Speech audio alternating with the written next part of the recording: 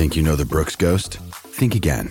Introducing the all-new, better-than-ever Ghost 16. Now with nitrogen-infused cushioning for lightweight, supreme softness that feels good every step, every street, every single day.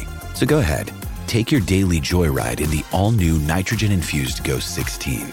It'll turn your everyday miles into everyday endorphins. Let's run there. Head to brooksrunning.com to learn more. When you need mealtime inspiration, it's worth shopping Kroger, where you'll find over 30,000 mouth-watering choices that excite your inner foodie. And no matter what tasty choice you make, you'll enjoy our everyday low prices, plus extra ways to save, like digital coupons worth over $600 each week. You can also save up to $1 off per gallon at the pump with fuel points. More savings and more inspiring flavors make shopping Kroger worth it every time. Kroger, fresh for everyone. Fuel restrictions apply.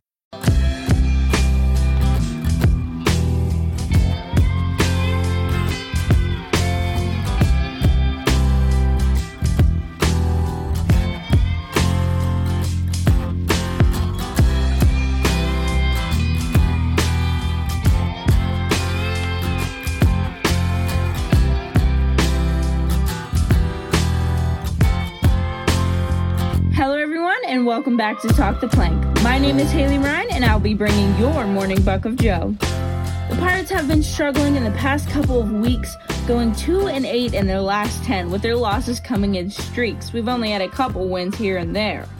Now, it's obvious that the bats are much, much cooler, and they're not the same bats that we saw in the beginning of the season. The bats were more explosive, we could hit with runners on base, which has always been a problem we've had before, and we could actually do it, but now we're seeing it come back.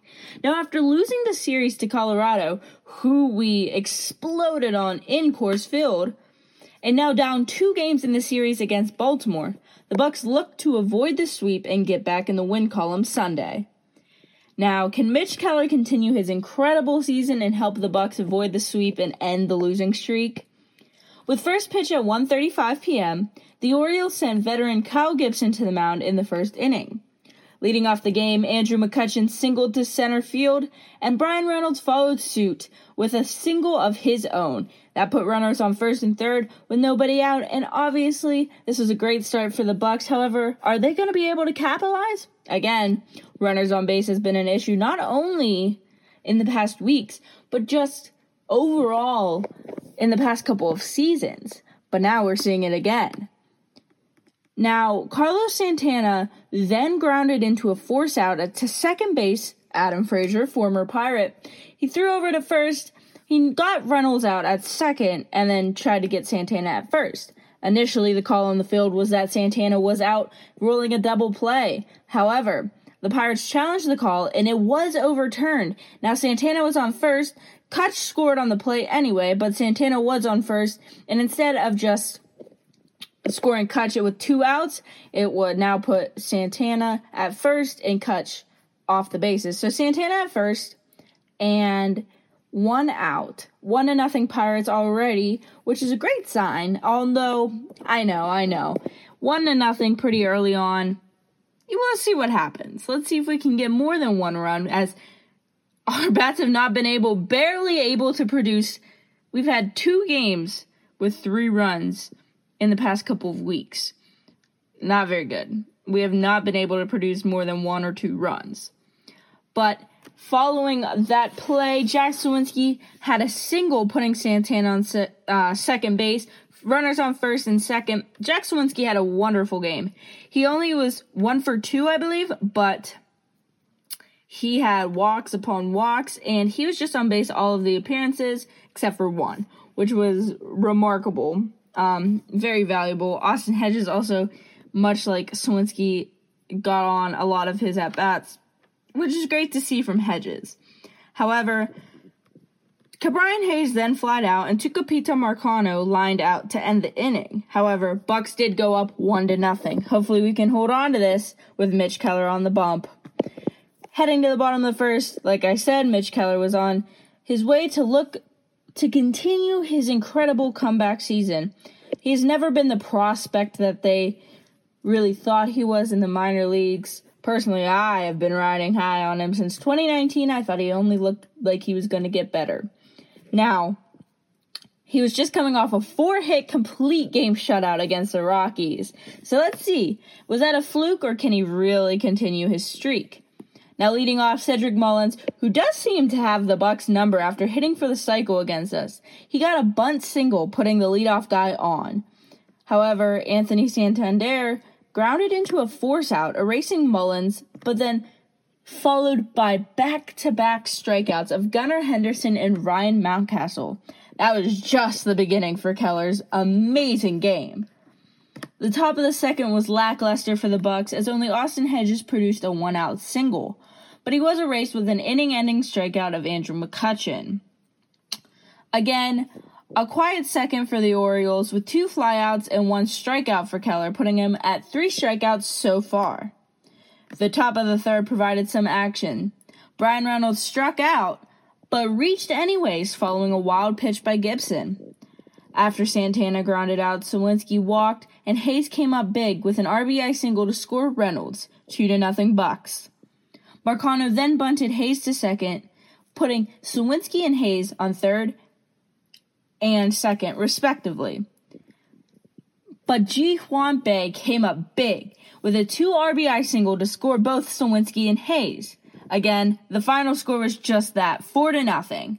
So the offense was brief and early, but the real star here, Mitch Keller. Yes, we didn't have the explosive offense that we wanted to get us out of the losing streak, but we did get more than 3 runs, which was kind of a check mark for us in the past couple of weeks. Mitch Keller. That is the story here, and he will continue to be the story here. He absolutely dominated the Orioles today, going 7 innings, 7 shutout innings, with only 4 hits, 13 strikeouts. Now, if that wasn't enough, he had no walks and 13 strikeouts. Fantastic game. Literally, I don't know how anybody could say less about him. He's getting tweets and posts from MLB Network, which obviously, you know, sometimes the Pirates don't get enough love on MLB Network. He showed up, showed out, and the Bucs have to be thrilled with what they're getting from him.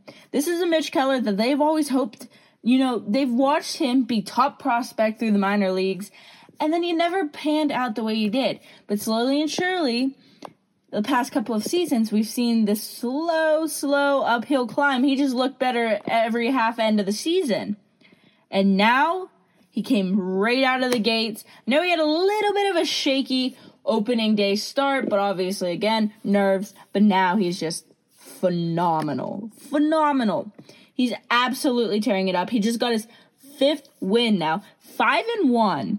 He has a 2.38 ERA right now. There are only few pitchers that are really better than him. His fastball today just looked untouchable. Overall, he just looks untouchable. And like I said, I've been a firm Mitch Keller believer since about 2019. So if it sounds like I'm rambling, it's because it is. I'm finally being able to say I told you so, guys, because I know I have a couple of friends who were Mitch Keller doubters. So, I told you so. He definitely came up and did his part for avoiding the sweep. Like I mentioned, 4-0 was the final score.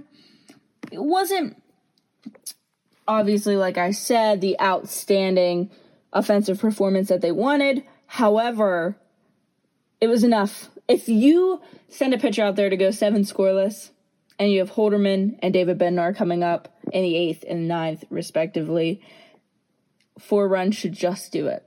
And it did.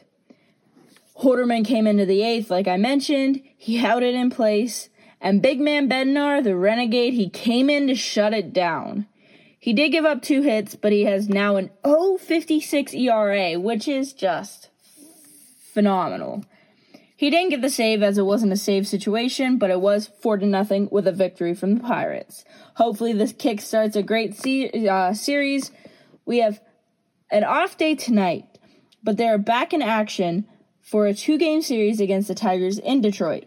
The series opens tomorrow when Luis Ortiz takes the mound for the Pirates and former NL Central foe Michael Lorenzen hits the bump for the Tigers. First pitch is at 6:40 p.m. Now that's all I have for your Morning Buc of Joe here on Talk the Plank. Be sure to follow Talk the Plank at Talk the Plank Pod and myself at Haley Ryan with an _ after Ryan. Thanks so much for tuning in, and let's go Bucks!